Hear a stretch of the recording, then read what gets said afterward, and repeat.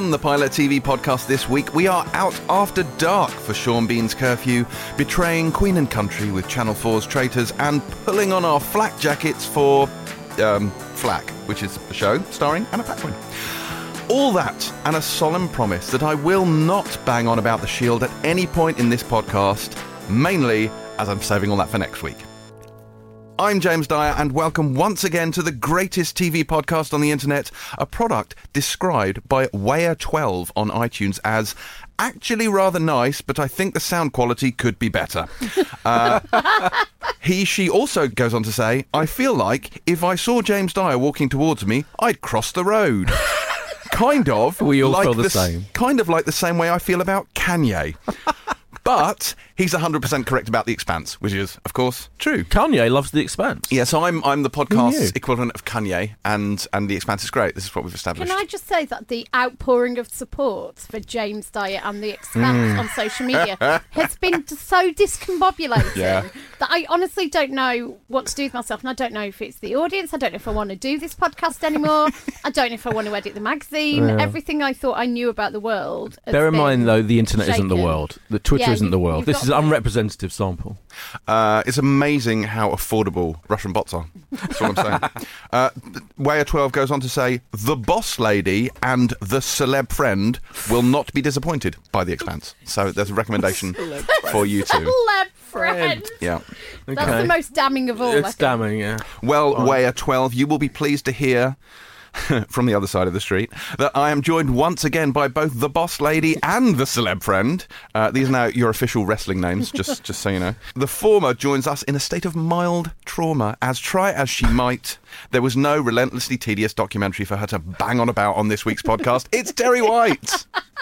Yeah, can I just say that the as we'll get to rather soon, the spread of choices was not grim enough for me. Yeah. Grimless. Yeah. Grim-free. A real lack of grim. Grim short.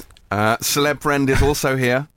In part to help Terry out, because his new documentary feature, providing a steadfast defence of Silent Witness, is released this week. A Hilton to Die On can be seen on BBC Two from Wednesday. It's Boyd Hilton. That is not my hill to die on. All I'm saying is Silent Witness is quite good. Yeah. All right? Yeah. Leave me alone. This is Boyd's favourite TV show. This is official. It's canon. It's canon now. You are the Silent Witness. I am the Silent Witness.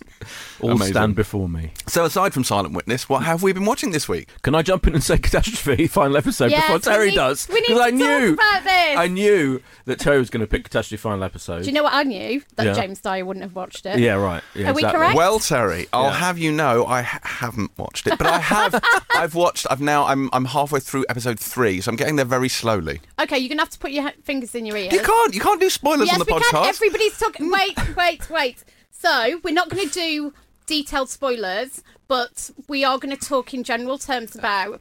So, if you do not want to know anything at all about Catastrophe, just fast forward this bit. That's not an option for me. I'm Well, not literally you. sitting No, here. not Well, you, it's yeah, tough you- shit. You should yeah. have fucking watched it. Yeah, exactly. Can I skip you two forward like 20 seconds or something? I mean, you can try. Boyd, Yes. you kick us off, because I saw Yes. you tweeting about it. I absolutely loved it. I mean, I think, looking at the bigger picture, I think it just reminded me that Catastrophe, going way back, when it started, it was the story of a one-night stand that turned into a relationship because it kind of had to, because she got pregnant. Sharon's character and Rob Delaney, they kind of thrown together by chance, and the whole idea of it is, can we make this work? They then became a family, husband and wife, kids, and it's been, I think, over 4 series, it's been an incredibly, consistently brilliant look at how relationships can work in this day and age with two brilliantly intelligent, sharp, kind of relentlessly sarcastic people. Can that relationship work? And for me, the ending, what was, again, slight spoiler alert, it put you through. When we discussed episode 1, all I'll say is this. Remember, the big issue, I remember when we discussed episode 1 on this very podcast of this series, of this 4th series, I think we just talked about how Sharon's character had become quite brittle and unlikable. Yes. And, of course, that was all a deliberate theme, because that was the big theme of this final episode, was can the relationship deal with the fact that she had become that unlikable. And there's a line in it where he says, no one likes you, to her, which was an incredibly powerful moment.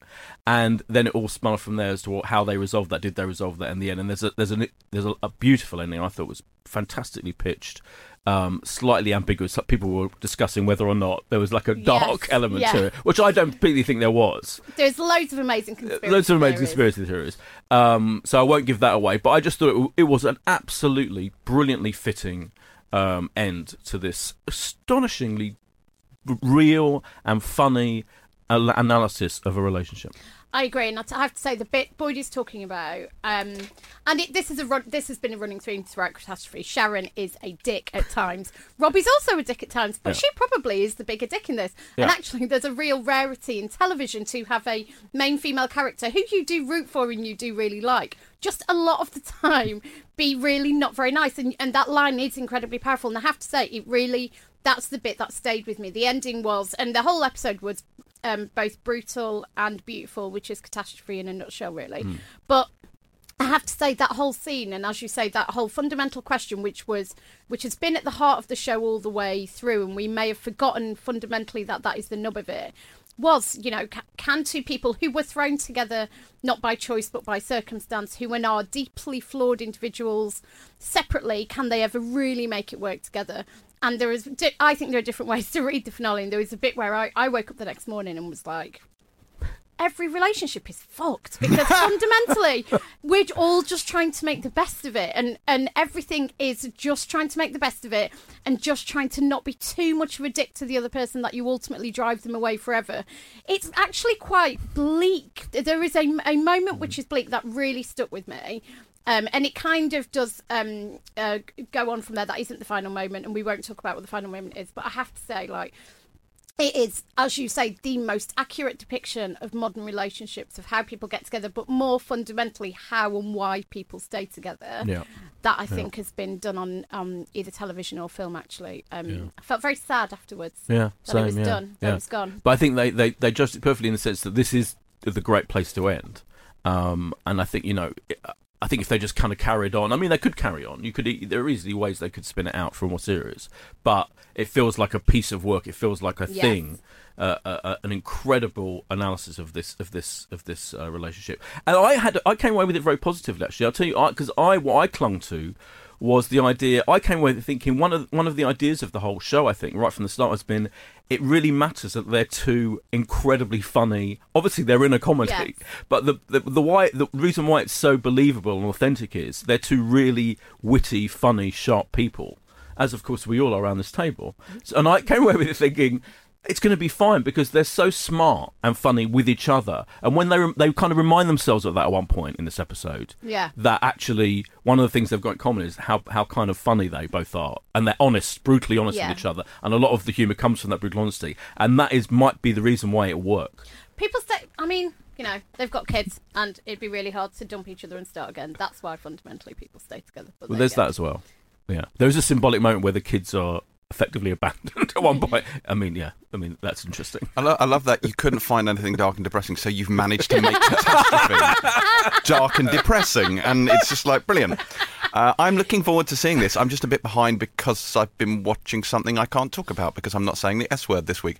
But once I have finished that, I will, of course, pick up on Catastrophe and watch that. It's great, and I think you're right. I think they're both dicks, but they're really funny dicks, and being funny makes up for being a dick. I do think it's quite funny, though, that I think he's maybe slightly softer, but I think there's an element of they're both dicks, they're both funny, but people are more forgiving of men being dicks than they are of women being dicks. Yes. So I think maybe that's why her character has a slightly tougher time. But looking forward to that. I think also we're very used to men being the funny ones in a relationship or in a pairing. Oh, yeah. And most of the time she's funnier than him. Yeah. Do you know what I mean? Yeah, absolutely. And so she's a double hander in that you're really kind of thrown off because she is the funny one and also she is the mean one, but you still root for her. And as you say, that's not what we're conditioned to do. We're conditioned to cut men a lot of slack and think women are harridans and et cetera, et cetera. But I think it perfectly intersects with your slightly nihilistic view of relationships, James.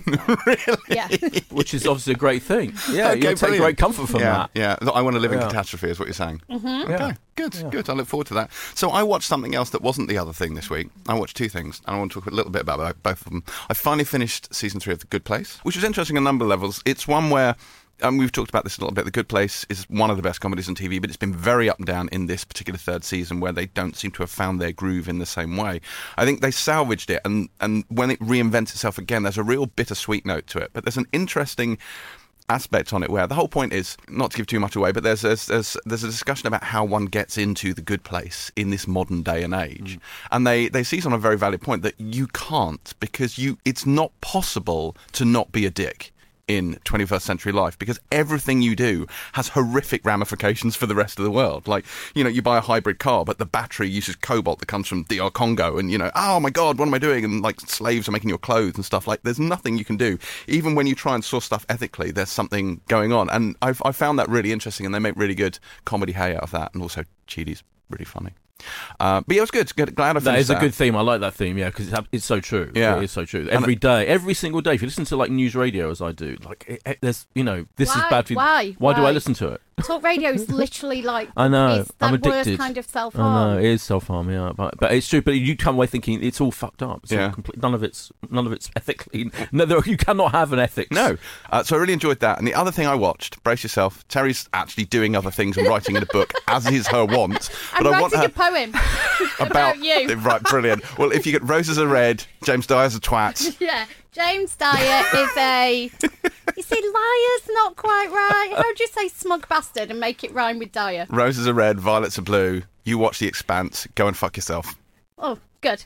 There you go. Hang on, carry on. I'm just going to write that down. Okay, brilliant. No, the reason I was going to say, Terry, is I watched one of your comedies this week.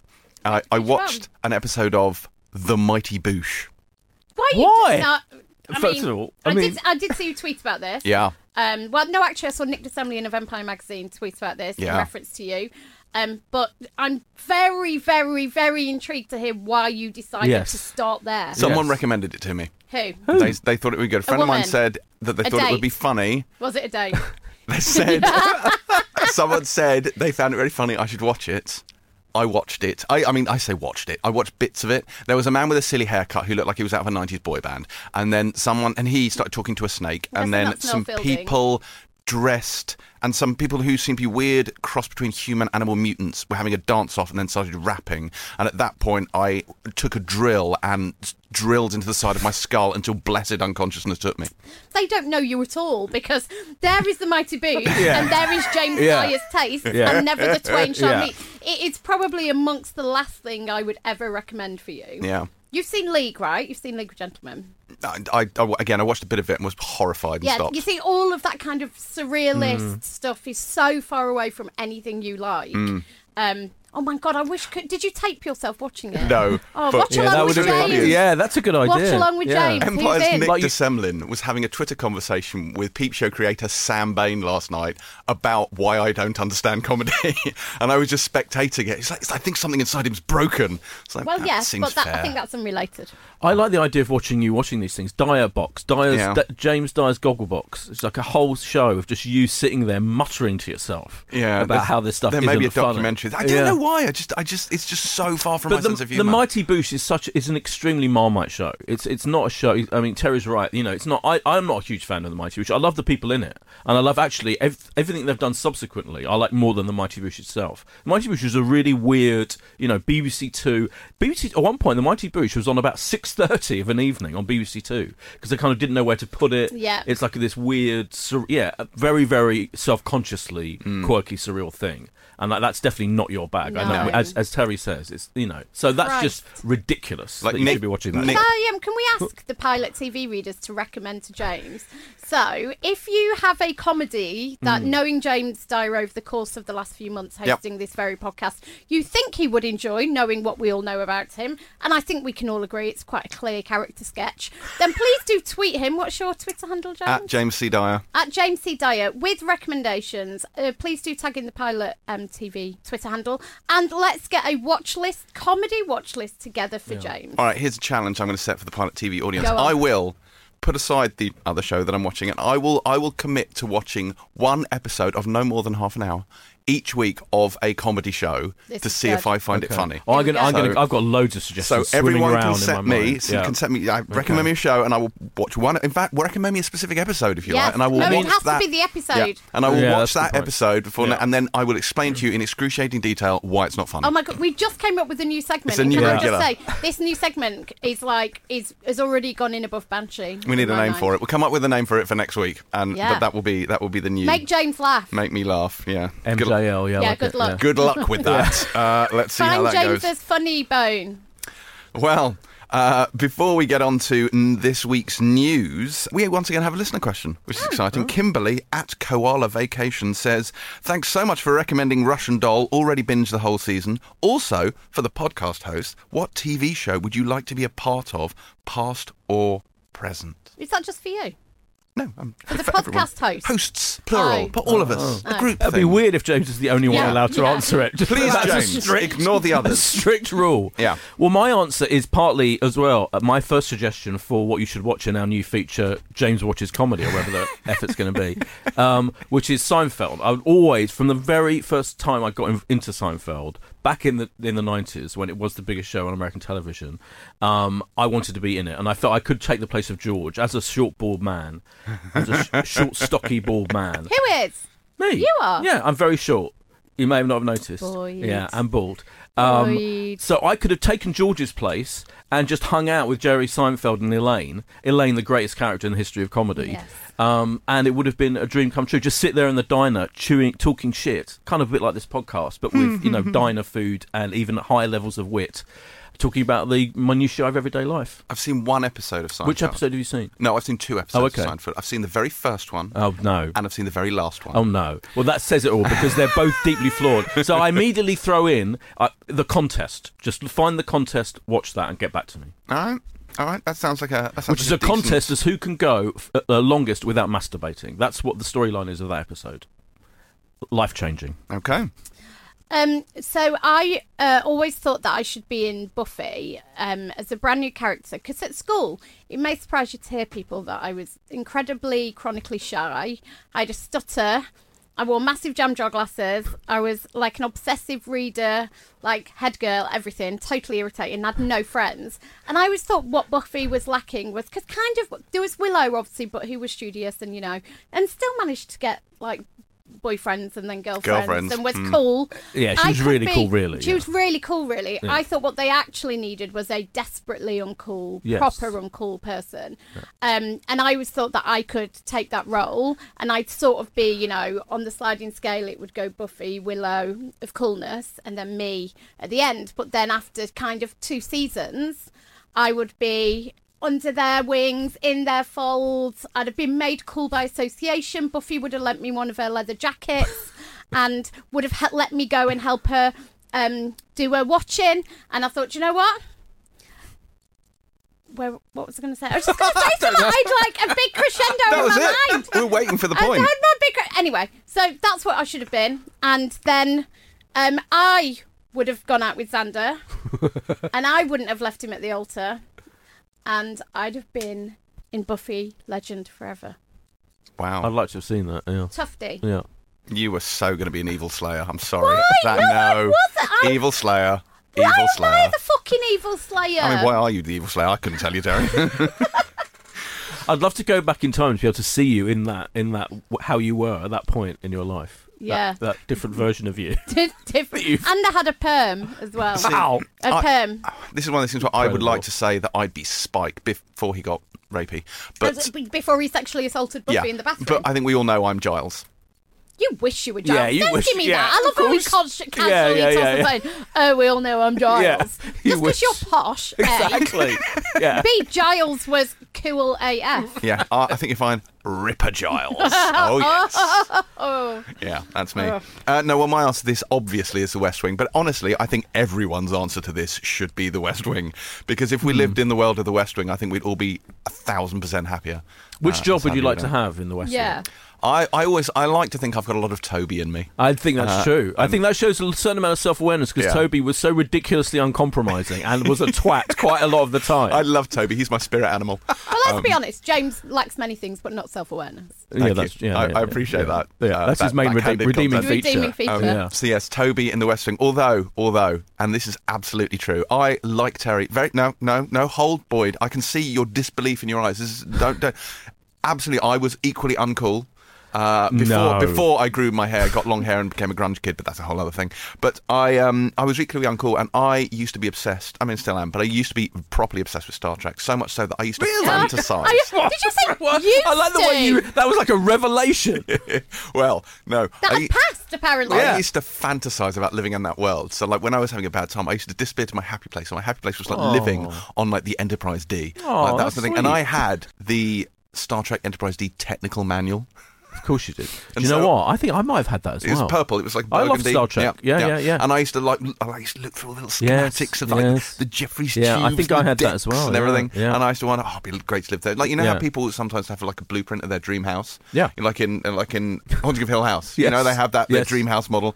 I had the Enterprise D technical manual, and that was my dream house. Oh, fair enough. Yeah. But you've given two answers. So you'd like to be in Star Trek and the West Wing. Yeah. But you have to pick one. That's tricky. Yeah. If I had to pick one of the two, I mean, frankly, I think you'd be more at home in Star Trek. I think you're right. I'm just saying. I think, but I don't think you're going to fit in the West Wing. See, the thing is, even though Deep Space Nine is obviously, objectively the best Star Trek, I found that the Cardassian aesthetic of Deep Space Nine itself, aka Terak Nor, the Cardassian station, was a little too Spartan for my tastes. Just to inform you, Terry has zoned out and is doing Terry's her like, emails. no, I've had enough. I'm done. Yeah. I'm doing an Instagram story about how bored I am listening to James talk about Star Trek.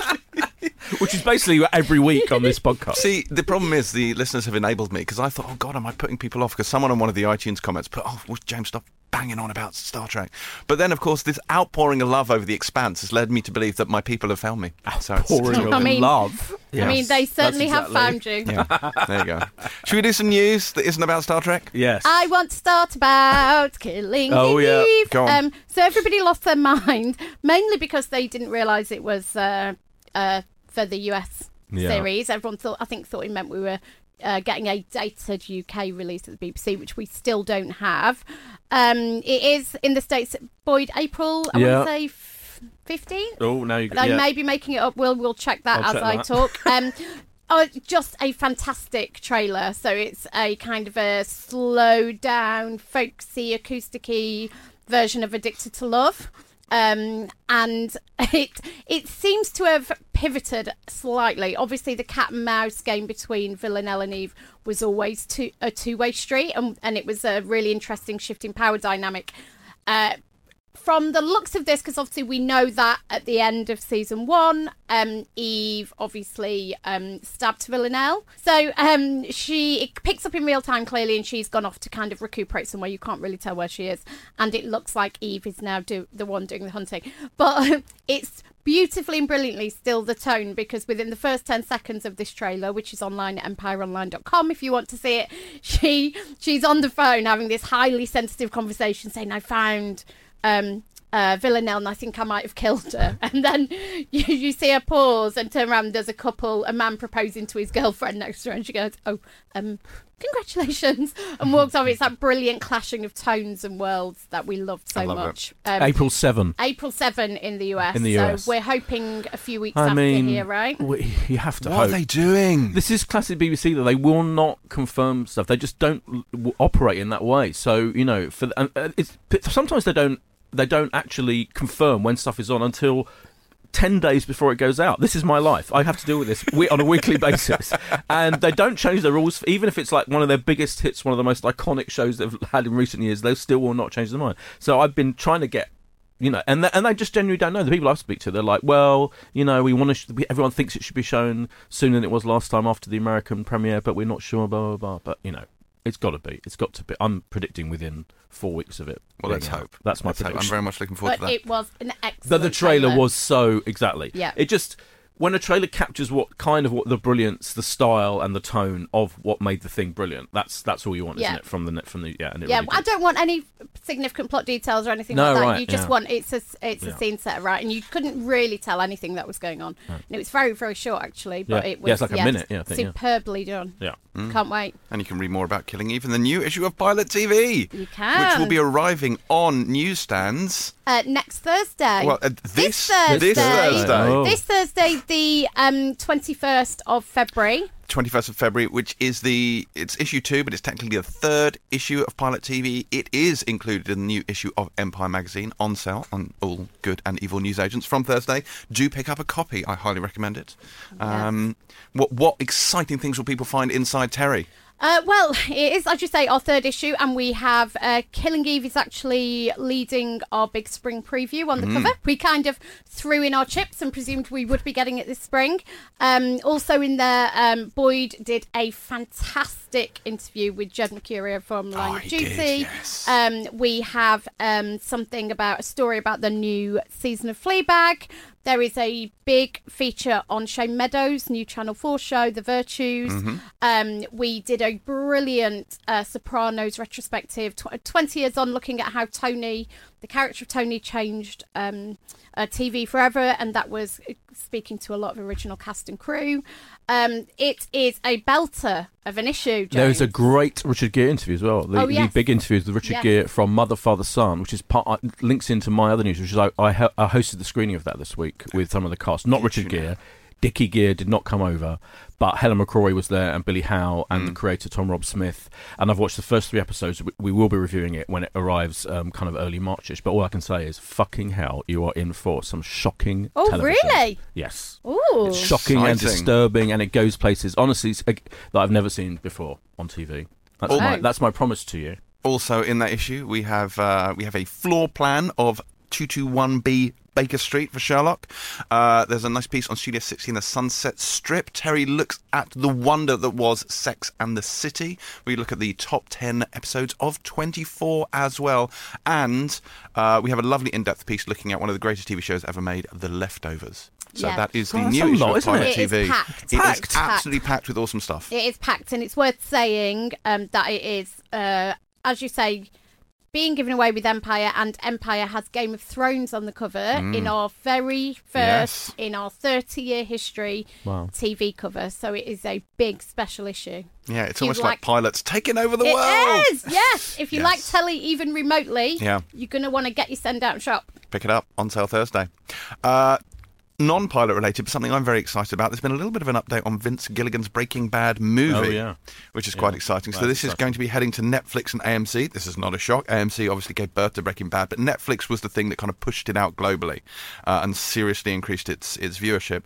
We think we know a little bit about this movie. It is believed to be a sequel which will focus on Jesse Pinkman, Aaron Paul, and sort of find out what happened to him after the events of Breaking Bad. So it seems unlikely it's going to tie into Better Call Saul, though I would be astonished if Bob Odenkirk didn't turn up in some capacity as Saul Goodman. But I don't think the timelines for that show and this film are going to cross over. No. But this is really, really exciting. So you've got the Many States of Newark coming out. You've got the Deadwood movie is coming out. You've got Breaking Bad movie coming out. This is, it's good shit. And it's going to premiere on Netflix, I believe, globally, and then go on AMC rather than the other way around. So, I think they're kind of aware of the fact that this is such an exciting prospect, a Breaking Bad actual film sequel, picking up where events left off, that it needs to go to everyone first, because obviously there was a slight delay when AMC had it first, and then out the Netflix people, the rest of the world. So the whole thing, I couldn't be more excited.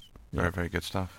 Did you see? Go on. No. Go after you, sir. Did you see the news about the Good Omens confirmation that it's going to arrive May 31st? This is the Neil Gaiman Nerdfest with Benedict Cumberbatch as Cumberbatch as the voice of the devil. Yes. So I don't think you're going to see him, but the devil is going to be this massive, huge CGI thing apparently that's like hundreds of feet big. Uh-oh. Yeah.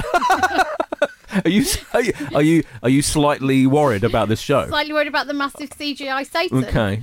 Well, I think not enough films have, or TV shows have a massive CGI Satan. I'm still intrigued by this whole thing, because the cast is incredible. David Tennant, Michael Sheen, Frances McDormand, John Hamm, Michael McKean. Everyone in it is brilliant. And they did show clips of that Amazon Prime kind of thing they had. They had a big kind of like kind of showcase of their new stuff late last year, and the clips looked very well. The tone of it looked good. It was like funny, sarcastic. comedy mixed with a kind of fantastical special effects thing going on. So I am excited about it. I think it's interesting. And they've kept this launch date, by the way, under wraps almost as long as the BBC has kept the Killing Eve Season 2 launch date under wraps. They just wouldn't tell us when the hell it was going to be on, but it's going to be made. That noise you hear is Boyd's BBC axe grinding. Yeah. Yes. Did anyone else, am I the only one who didn't know that Grey's Anatomy was still going, but in its 15th year, and has cast Amy Acker, a.k.a. Fred from Angel, as Derek Shepherd's fourth sister? Well, I didn't know the latter bit, but I knew that it was still going. What Yeah. is happening with you at getting into these weird American... I don't watch it. I stopped watching. I know. I watched Grey's Anatomy for a long time, but I stopped. The musical episode pushed me over the edge. Remember when Callie is in an accident and there's a whole thing, and and I was just like, do you know what? This is not Once More with Feeling. Fuck off. When McDreamy died, it was just game over. Yeah, but they still had Like- McSteamy. Oh, no, who gives a fuck about McSteamy? I want to talk about a bit of weirdly Scott and Bailey news. Oh, yeah, I know. Yes, this is you know what exciting. Yes. So, Amelia Bullmore is one of the probably most recognisable British actors, but she's one of those people you're like, what did I see her in? She's never kind of really barged through to being a household name, but she is an incredible actor and screenwriter and playwright. She's been in I'm Alan Partridge. She was in Scott and Bailey as the boss. She wrote for This Life. She wrote Scott and Bailey. She was in Corrie for a bit. But she is going to both write and I think star in, right? I think so. A new female-led crime drama called Tracers. It's been commissioned for a 6-part series on Alibi, and it's actually based on the work of Val McDermid, who's obviously, I think, pretty much the best-selling crime author in this country. I think it's about 3 forensic scientists, and it's about how they try and come together to solve a murder case. 3 female leads. That they haven't announced who'll be playing all 3, but it will be built around 3 female leads, and it'll be towards the end of this year when it airs. But I think she is incredible. She is really, really great, and she's clearly an amazing writer as well.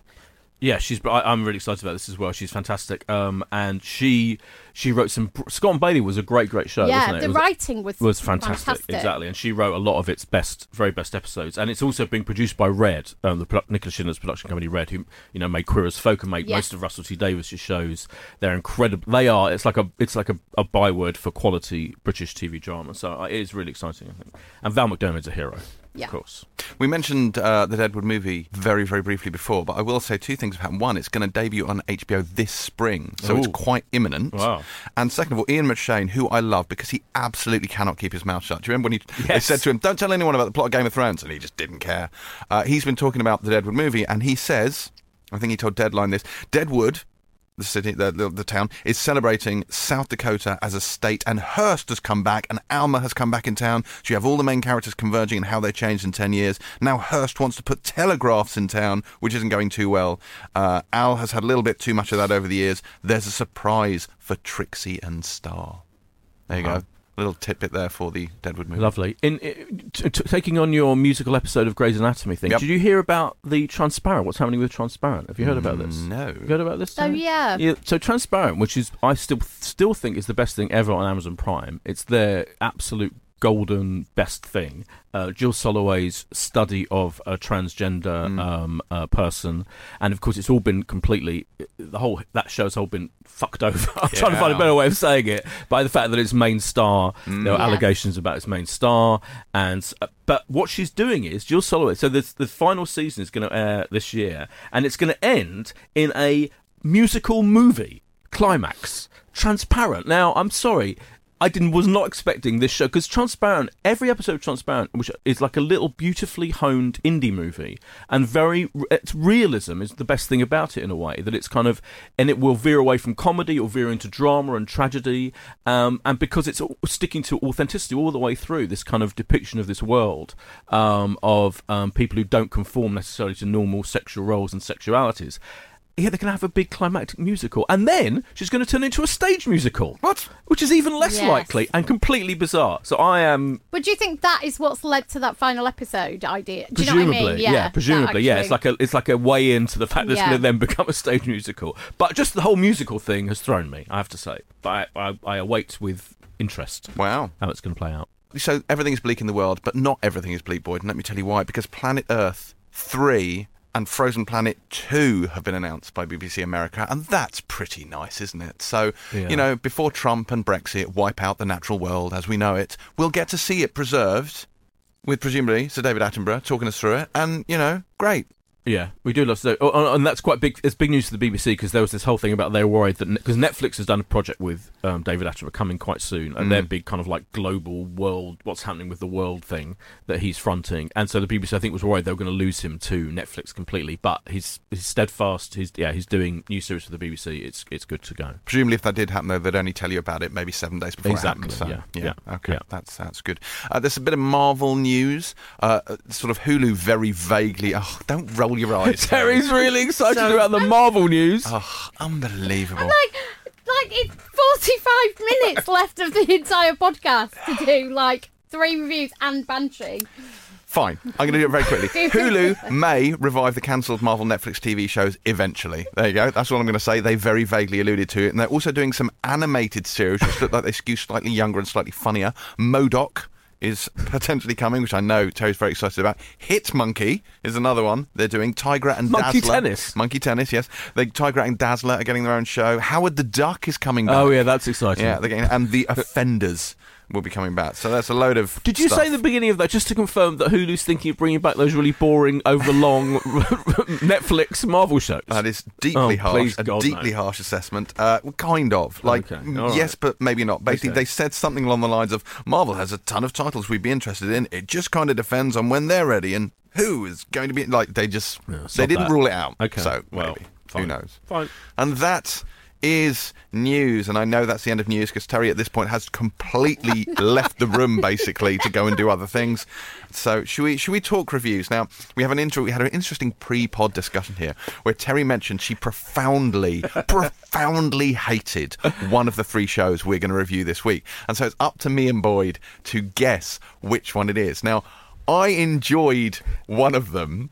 I thought another one was pretty good, and I thought the third one was unequivocal bullshit. Okay. Now, I suspect the one I enjoyed is the one that Terry hates. So let's begin with Flack, which is about Anna Paquin, who stars as a publicist who's adept at keeping her clients' lives appearing perfect while her own personal life falls to pieces. It's a bit like Ray Donovan, but with fewer people's heads getting staved in. She's a PR fixer. This made me giggle, Terry. Tell us how much you liked it. Okay, so I should just start by saying I always hate shitting all over a show because people have worked on it. It's, people really fucking give their all to this stuff. However, this you quite rightly identify as the show that I had such gigantic issues with. I would have stopped watching it had I not been watching it for this very podcast. So as you said, it's Anna Paquin as a publicist, an American publicist living in London. It's called Flack because that is a North American word for publicist. And did you just learn something? I did. I saw your head tilt. That's I love great. teaching. I love didn't teaching know you that. something. And basically her job is to ensure her clients stay out of the headlines. So when they've done something wrong, she has to smooth it over through any number of awful means. You're meant to believe that her professional life is all kind of, she's in charge. She's completely dominant and cool, and then her personal life is obviously spiraling out of control. Now I had so many issues with this, and can we just first of all recognize that Anna Paquin is possibly was one of the greatest child actors, winning an Oscar for it. Yeah, X-Men 2 was amazing. But this, first of all, the basic premise, right? Maybe this would have been relevant in 1997, 1998. The world in which we live in now is very different. Apparently not in the 2019 depicted on this show, where newspapers still run the world, where your main job is to try and keep people out of, page 1 of the Sun, when actually, thanks to social media, nobody buys newspapers anymore and everything's all over social media anyway. So the premise is weird. It's really dated back to the days of Max Clifford and dirty deals with tabloid editors. And the whole setup, it's so contrived. The performances are really wooden and pretty terrible. There's an intern in the office, and her and her colleague are total bitches to her. One of them makes her do Tinder for her, and they don't pay her. And then they trust her to do this incredibly sensitive, massive deal around some dodgy pictures that absolutely must not end up in the papers.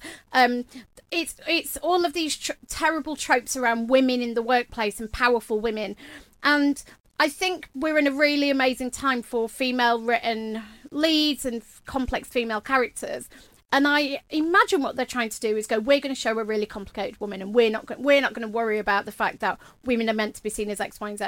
For me, all they're doing all the way through is reinforcing those tropes. There is a detail towards the end of the episode, which we won't reveal, that is meant to give some kind of emotional context or justification or reasoning for why she's so broken, because, you know, all women in powerful jobs fundamentally are broken inside, you know, just masking the personal pain they're juggling.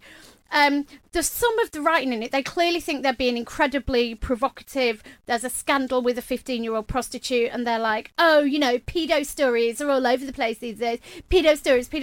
Like, it's quite offensive in many ways, and it's working so hard to deconstruct typical female narratives and characters that it just feels really old school, really traditional. The whole setup, as I say, of this, like we haven't seen the damaged, tortured career woman on screen about 75 million times. I hated it. I really, as a woman, I found a lot of it offensive. And I felt like it actually just took us backwards in terms of female representation on screen. That's a 4-star recommendation from Terry White. Boyd, what do you think? I have to say I agree, and I'm really gutted because, you know, transparency, because I get sent all of the details of all new shows, so I tend to suggest what we're going to review. And this has been flagged, this show has been flagged by, so it's a UK TV production, I think a co-production with an American channel, but it's a big flagship show for the W channel, which is what it's going to be on here. And they did a pretty good show towards the end of last year, which was co-created by Sharon Horgan's production company, which is a pretty decent kind of comedy drama show. So I think it's good that they're creating their own stuff, basically their own scripted, you know, quite ambitious stuff. And they flagged this, like I think they had a screening for it before Christmas, you know, to kind of get people excited. I didn't make that screening, but you know, I've been excited about the prospect of this show for ages and ages, because I thought, well, you know, a look at the world of PR. I mean, Terry's right about how dated it is, but PR still exists as a thing, and crisis management still exists as a thing, but albeit you're right, in a completely different way. So I was hoping it would be about partly what it's like now, because it is different now. Yeah. But it was not, and it was like watching kind of an episode of Footballers' Wives, or something. Because it actually starts with an incredibly cliched opening where you're supposed to show how amazingly forceful she is as this flack dealing with a crisis, which is this secretly gay footballer shags some dude in a luxury hotel, and she comes in, and they've all had drugs, and she comes in to fix it all. And that opening, I thought, well, this is all a bit stereotypical cliche. Maybe it'll move on from it, and it just never does. And it's got that dialogue. Faux witty dialogue. Yes, that's what it's got. Yes, so contrived. So you look at you watch, and I couldn't get Killing Eve out of my mind. Yeah, funny enough. me too. So I was thinking, Killing Eve, you know, written by Phoebe Waller-Bridge and others, that's real witty dialogue where people are saying stuff that's heightened and is funny. But it actually also is believable because it's like people are observing what's going on about them. They're finding a funny way of saying stuff. This, as you say, this is people just trying to shock each other by talking about pedos and stuff. And that's not witty. It's not actually witty dialogue at all. And it's not. No one ever says anything in this show which kind of makes you think for a minute or surprises you. It's really disappointing, and I'm gutted because I really, really, really wanted to like it.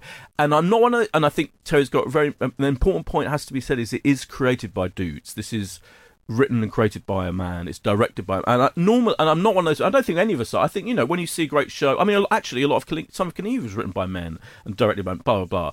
Even though it's got female, you know, it's adapted from a bloke's novels, etc. Yeah. So I'm not insisting that's a hard and fast rule, but I did feel this was particularly notably coming, I felt, a bloke's idea of what a woman, a strong woman is. I agree entirely. As a woman, I didn't see, as a fairly, I think, complex woman, I didn't recognise any of myself in any of the women on screen. They felt like complete, as you say, ideas about what people think women are and what complicated women are.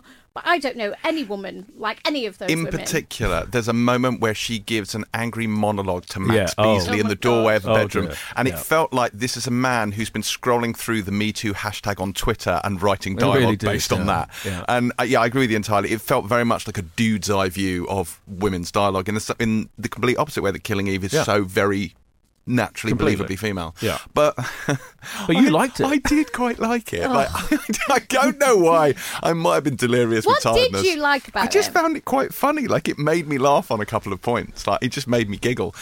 Only not in a this is in any way believable kind of way, but in like, because the characters were quite, you know, archetypal cutouts, especially like her, you know, the colleague at work. Oh, yeah. You know, but again, Devil Wears Prada, yeah. you know, bullshit. And the Tinder stuff, again, I just found it a little, like, it amused me. It made me smile. It definitely wasn't high art, but I did quite enjoy it. I probably enjoyed it more than any of the other ones this week. Oh my God, no. But enjoy. I'm not saying it's better, although it's definitely better than one of them. But yeah, it made me laugh. I don't think it's mildly entertaining, slightly hateful. It's a weird. I've maybe got an abusive relationship with this show where it made me laugh, but it was like hate laughing. But Boyd's right. I was, out of the three we were given to watch this week, this is the one I was most excited by. It's got an amazing calibre. Yeah. There should be no reason it ended up as it did. And it's so stilted in places. You're conscious the entire time that you are watching a TV show. You are so far out of your own skin. It's like... It's funny. It's got a great cast. It's got Sophie Okonedo. Yeah, you know, who is Okonedo, incredible. yeah. Incredible. And he's awful in this. Rufus Jones, whose new show starts soon, which I love. I love him. Totally wasted in it. It's really weird. It's Bradley Whitford's in one episode coming up. I saw that, which Yeah. is one of the reasons I thought this was going to be amazing. Wow. It's a shame. So that is Flack, which airs on W, a channel I've never heard of. What is a W, boy? W Explain is on this to me. UK TV. Right. It's kind of women. It's a channel aimed at women, really. I think that's what. It's gonna go down brilliantly not then. entirely, but that was definitely its starting off point. I think. And So it's Flack on W and Thursday, February 21st, 10 p.m. If you want to Thursday, check it out for yourself. February 21st, 10 p.m. You'll either find it gently amusing or want it to die with fire. Next up, we have Curfew, which is a Sky One / Now TV production, which stars, oh good God, Sean Bean in a post-apocalyptic, post-Brexit, presumably future, where everyone lives under curfew and there's a bunch of amateur drivers from all over the world. It's the Fast and the Furious meets Brexit meets Sean Bean. And it is just dreadful. Whoa. I had Fast and Furious meets The Purge meets Mad Max. Yeah. And then take away all the good stuff. With a bit of Walking Dead thrown in. With a bit of zombies as well. What the fuck was this all about? Just like, honestly, like, my tolerance for shit television, as we've established, is pretty high. But there was a bit early on with this where there's a car chase, which suddenly turns into the least convincing bit of CGI physics I've ever seen as a fake car that, like, pulls a fucking bootleg turn on a bridge. I was like, you couldn't afford to hire a car and, like, get someone to drive it. What is happening? I thought that was the best bit. Oh, my God. But this cast, though, again, Sean Bean, I know. Yeah. Adam Brody, I know. Andy Osho, Miranda Richardson. Yeah. What's happening? Billy Zane. Lester. Adrian Lester. It's weird. Phoebe Fox. No, really good people. Really good people. Robert Glenister, Malachi Kirby. I mean, And yet. yeah. And yet. I didn't hate it. Right. I did not hate it. So here's my... This is your Yeah. flack. It's my Flack. I mean, I think partly I watched it after Flack, so I was like, oh god, this better be, because again, this is a big budget, huge production thing for Sky One, and they're hoping, it's in their showcase Friday night 9:00 drama slot, and I think they're hoping it's going to appeal, it's going to have a broad appeal. I think it actually might be quite a big hit for them, because I think people do like watching. Sky One is slightly obsessed with Mad Max-esque car-based shows. They had a reality series about people in cars hitting each other like they do in Mad Max, and this is like the drama version of that, the dystopian sci-fi drama version of that. It's a bonkers premise. It's an insane premise, and which, by the way, I didn't believe for a second. Why? So the government, there's this government that's forcing people to not go out at night with the curfew. Yeah. But they encourage them to gather in this race, these cars, at night, to compete to get to this fantasy world that may or may not exist where they can escape from it all. The island. Encouraged by the government, though. And I was like, why would they do that? I didn't get what the whole point of that kind of extraordinarily contrived exercise to bring in this car race element. It was completely bizarre. I believe the race is brought in as an alternative to the backstop. Like that was Theresa May's big plan. It's so the backstop. Yeah, this is what's Maybe happening. this can be how we can cure Brexit, is to bring in the race. We're going to race. We can have a race instead of a between- backstop. Right. We're going to race. So it is an extraordinarily ridiculous premise that doesn't make any sense whatsoever. there's clearly an excuse to have zombies who are kind of running around, fast zombies, who are attacking the people in these vehicles like they are in Mad Max. But you know what? I thought it was harmlessly fun, silly, with a A-list cast of really good actors thrown in. I thought Sean Bean seems to be having quite a good time. I mean, I'm not, it was fairly shit, okay, but I didn't hate it, and I enjoyed it more than I enjoyed Flack. That's all I can say. I mean, it was nonsense, and I think the premise. I kept picturing in my head what Miranda Richardson must have thought when this came across her desk, and she's like, "Oh, this script looks interesting. Oh, there's the country's controlled by a curfew set by the government, and people go out at night and rail against the totalitarian government by having illegal street car races." I mean, I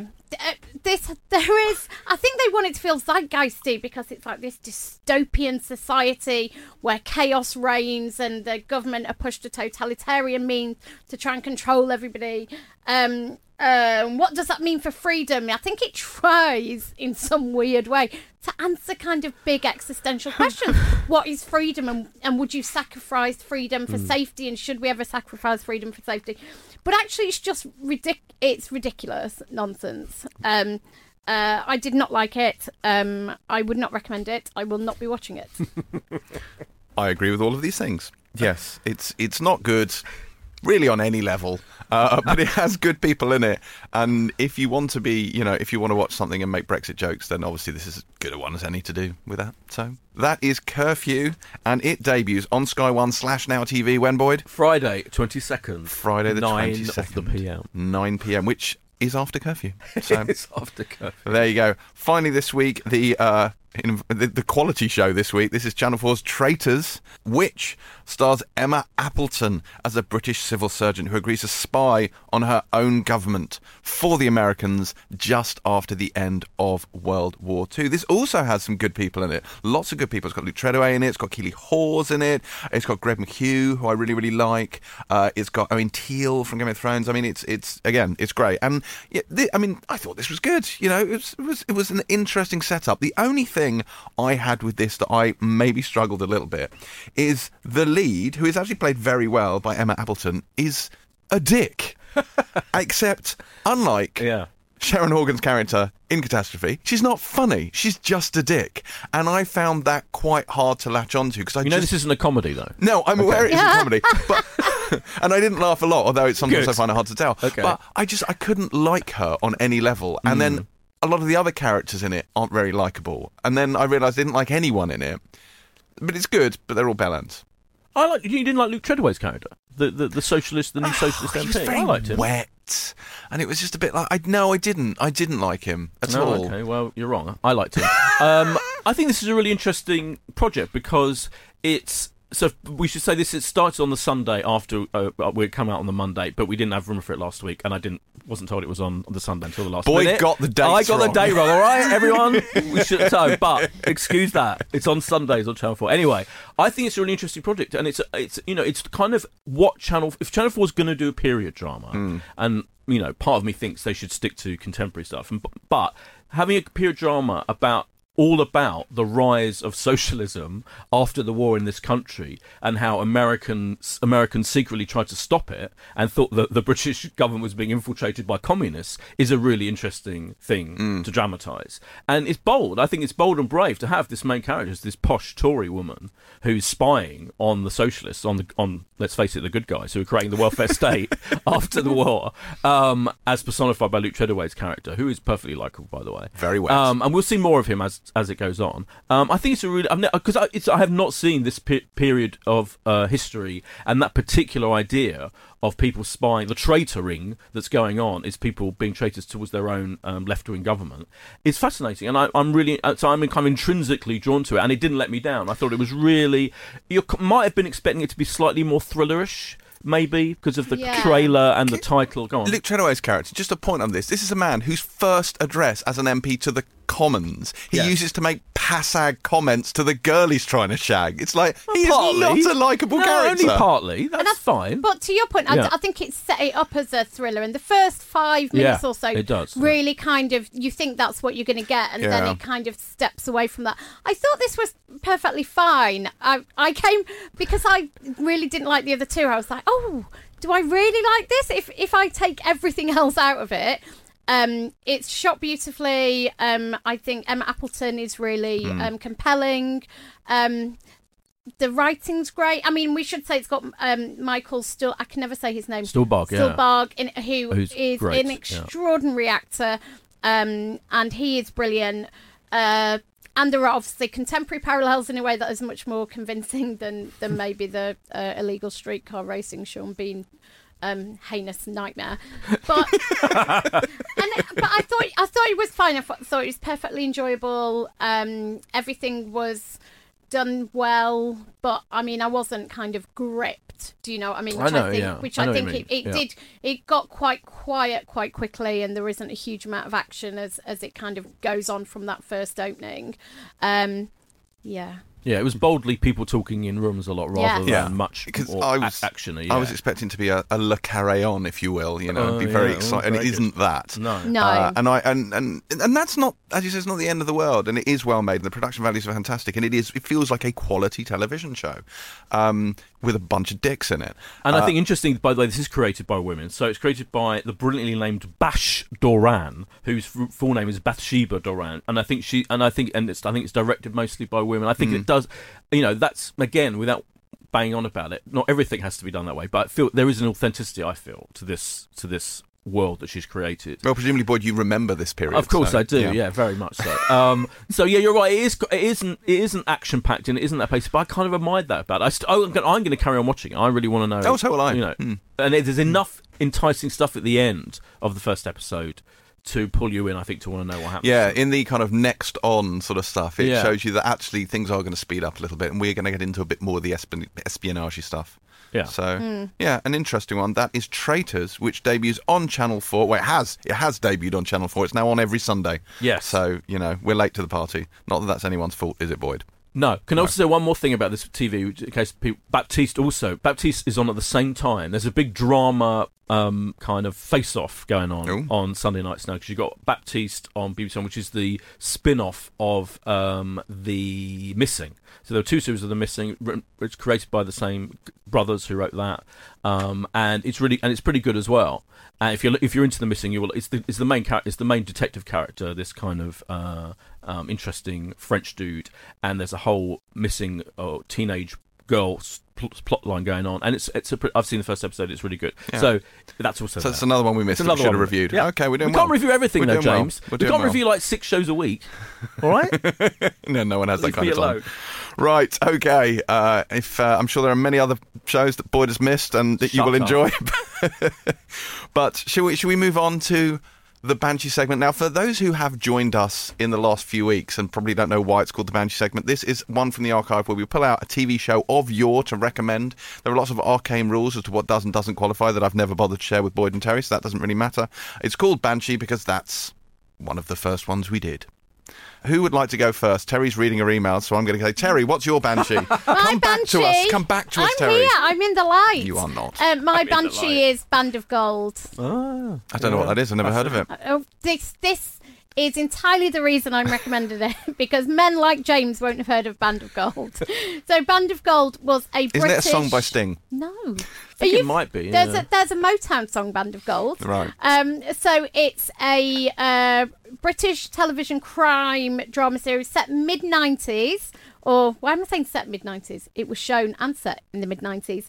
Created by Kay Mellor, the legendary Kay Mellor, and it's essentially about a group of prostitutes who live and work in Bradford's red light district. It had incredible actors in it: Geraldine James, Kathy Tyson, Samantha Morton was in it, and it was one of those. I remember it growing up. Maybe I shouldn't have been watching it, but it's incredibly well written, really interesting female characters. When was the last time you saw a drama about a group of hookers?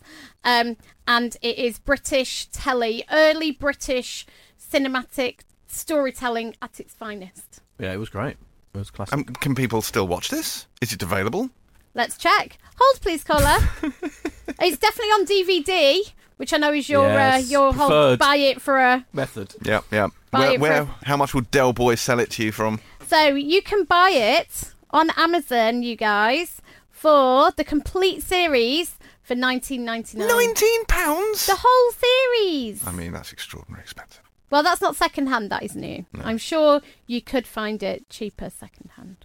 Okay, that was Band of Gold from Terry. Yes, in my my own spin of Banshee, which is I have comedy Banshee. Oh, God. Yeah.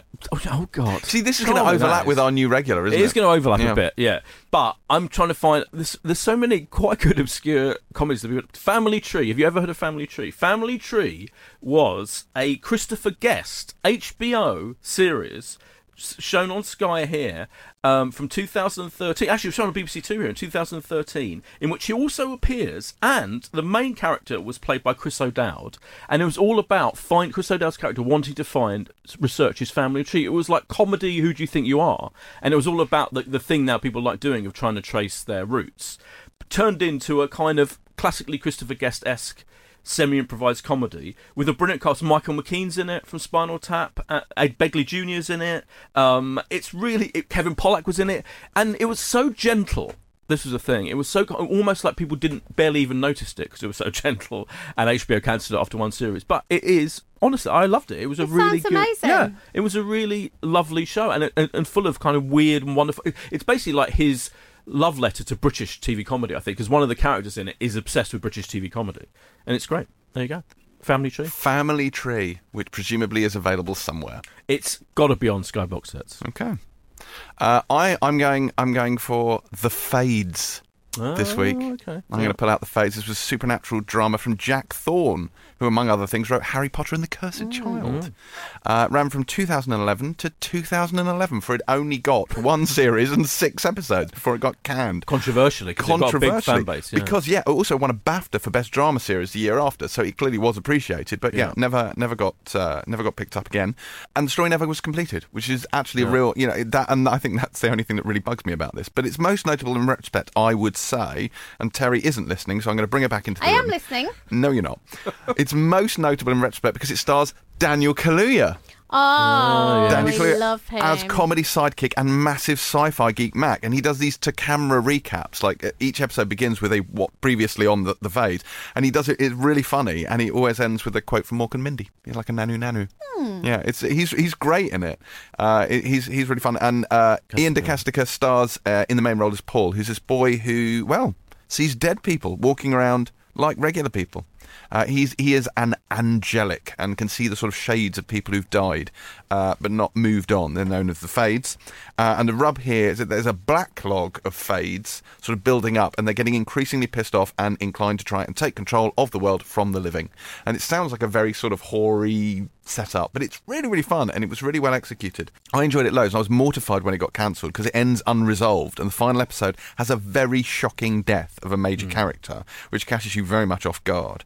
But this show manages to be both very witty and also very compelling. It's got sort of scares and tension to burn, plus jokes. But it seems only a few people, BAFTAs aside, really appreciated its greatness. It was really good. I agree. I hosted the premiere of it, the screening. Did with you? Q&A, Did you yes, indeed? with Jack and Daniel and Ian, and it was great. First name terms. Yeah, and everyone loved it, and it was really close to Jack Thorne's heart. I think he was really quite rightly gutted that they didn't. Yeah. But you know what? I think it fell victim to the whole BBC Three stop being a channel thing that happened soon after, and he was trying to do this quite ambitious, kind of sci-fi fantasy thing on a BBC Three budget, not even a BBC Two or BBC One budget, and he pulled it off because it was kind of stylishly filmed as well. It was great, but they just couldn't afford. Once BBC it was hardly a thing anymore. It was never going to happen. But it was really good. That and Being Human were, I think, the two kind of drama triumphs of BBC Three back in the day. See, and it felt like a kind of spiritual cousin to Being Human. Yeah, Being Human may get bansheed down the line. That's on my long list There of you potential go. shows to do that. How long is your Banshee long list? Oh, very, very long. It's never going to end, put it that way. No, but the Fades has also starred Joe Dempsey, aka Yes. Gendry for Game of Thrones, as Great an cast. angry Fade. I wouldn't normally recommend people watch something that doesn't have a proper ending. I have a bugbear about that. But in this case, I am willing to make an exception. The Fades is great, and it's available on DVD. You can pick it up. The one and only box set, the one and only series you can pick up for £2. Wow. Whoa. £2 bargain. Classic. Yeah, do that. The Fades. And that is it for another Pilot podcast. Do hurl your questions to us at Pilot TV Mag, to me on at James C. Dyer, to Boyd on at Boyd Hilton, or to Terry on at Terry_White. Both of them have vastly more followers than I do. Also, don't forget to pass on your sitcom recommendations for our new regular. It should be a laugh. And do express your appreciation for the podcast by mailing a crisp £50 note to James Dyer at Pilot TV. No, failing that, head over to iTunes and leave us 55-star ratings or 550-star ratings. Love. We're not fussy. We'll be back next week when, I have reason to believe, there will be discussion of one Alan Partridge. Exciting. Aha. Pilot out.